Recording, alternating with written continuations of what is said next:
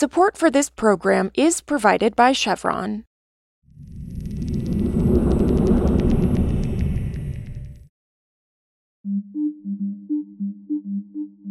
This is Politico Energy. I'm Josh Siegel. Even though President Joe Biden and Democrats haven't passed a major climate and clean energy bill in Congress, they are still trying to do smaller things to achieve Biden's clean energy agenda. That includes increasing the domestic mining of important materials like nickel, lithium, and other metals. Solar panels, wind turbines, electric vehicles, battery storage for renewable energy on the grid all need minerals. That's Politico's Jordan Woolman.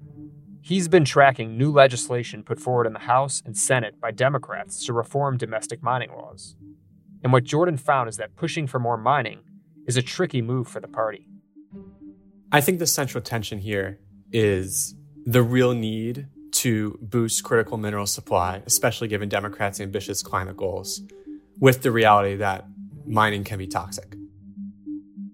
Today, Jordan and I talk about why Democrats are going big on mining and the pushback they might face.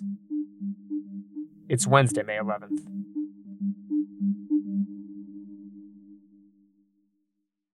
So, Jordan, Democrats in both the House and Senate recently introduced similar bills to overhaul hard rock mining in the U.S. So what are they trying to do with that?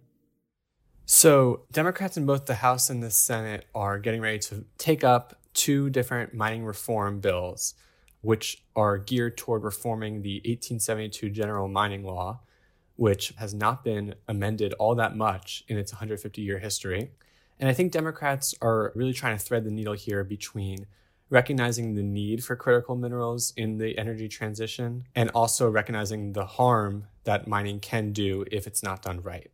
It's well documented that mining can lead to pollution and sort of other environmental hazards. And so Democrats here are really trying to make mining companies pay up for the minerals that they extract and also sort of invest into a cleanup fund so that when a mining operation closes, there are funds there to help remediate that location.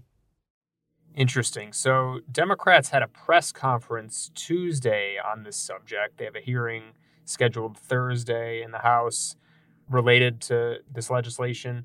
Why are we seeing mining in this moment getting more attention from Democrats, which, again, as you said, they're trying to thread a needle? I mean, we know this issue is somewhat tricky and sensitive generally for Democrats and allied environmental groups.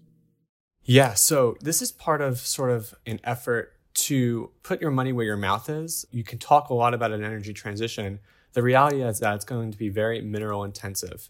And right now, for example, the United States operates just one lithium mine. Lithium is one such critical mineral. There's one operating lithium mine in the whole country. So that's just one example where, Democrats see an opportunity here to boost mining, do it responsibly in their view. I'll say, though, that it's not clear that all Democrats are even on board with their own party's effort here. Senator Catherine Cortez Masto is one really critical key vote. She comes from maybe the mining state in the United States, and she previously has refuted attempts to enact a royalty rate on mining companies, which currently does not exist like it does for, say, oil and gas leaseholders. So it'll be really, really key to see how she swings on this. Her office told me that she has not been consulted on the bill, which is kind of telling. So where does the Biden administration stand with this particular legislative push, if they've weighed in at all? And if not, just more broadly, how are they handling the issue of domestic mining for critical minerals? So I'm not sure the administration has weighed in on these bills in particular, but kind of broadly speaking, the administration turned heads recently when it invoked the Defense Production Act to boost supply of critical minerals over supply chain concerns related to Russia's invasion of Ukraine. And so, it's clear that the administration is sort of thinking about this tightrope that I described similarly for congressional Democrats regarding not wanting to tick off environmental groups too much, who may be concerned about water pollution related to mining or biodiversity concerns related to mining, while also recognizing that if we're going to make inroads here with bringing home a domestic battery supply chain, ramping up clean technologies, it starts with mining. China controls about 3/4 of the world's battery supply processing. And like I said, if we're going to make any inroads in that space, it starts with the minerals themselves. It doesn't end with the minerals themselves, but it starts there. Right. That makes sense. And how are environmental groups that you mentioned. How are environmental tribal groups responding to this particular legislative push from Democrats that does somewhat try to thread a needle? Yeah, how is that interaction going between the Democrats and the environmental movement on this? So I think that this bill was really, or these bills, I should say, were really born out of a concern for example, consultation with tribal groups as it relates to the mining process, concern over environmental issues related to mining, forcing mining companies to sort of pay their fair share, so to speak, for the minerals they extract, and for a potential cleanup fund when a mine closes. So I think that this will largely satisfy those groups, but I think that there's real potential, especially in the Senate, if these bills are to gain traction, for these bills to kind of tack more to the center and get amended after groups like the National Mining Association weigh in, and frankly, Republicans get a chance to weigh in. So it's a really interesting moment. I think that both parties are recognizing a need to reform a 150-year-old mining law, but have very different ideas about how to do it. And so it feels like the moment could be right in a way, because there is this absolutely surge in demand that's projected, and there's a real desire to get off of foreign countries and our reliance on foreign resources. But time will tell to see whether this Congress in this moment of time can actually get it done. Also, gasoline and diesel fuel prices hit an all-time high on Tuesday, just 2 months after the last record-breaking prices were recorded. According to the American Automobile Association, the nationwide average price for a gallon of regular gas was $4.37. That's a 17-cent jump just in the past week. Diesel clocked in at $5.55 per gallon.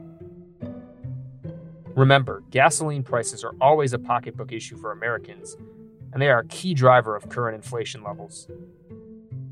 Senate Majority Leader Chuck Schumer and House Speaker Nancy Pelosi have said that they will pursue legislation to try to penalize oil companies for price gouging. However, any such legislation will likely face Republican resistance.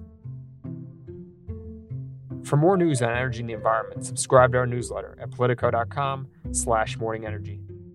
Some of the music in today's show was composed by the mysterious Breakmaster Cylinder. I'm Josh Siegel, and we'll see you back tomorrow.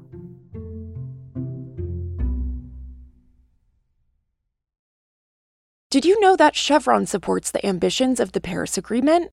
In fact, they've even tied their executives' compensation to lowering the carbon emissions intensity of their operations. Because it's only human to help power a brighter future. Learn more at chevron.com/lower carbon.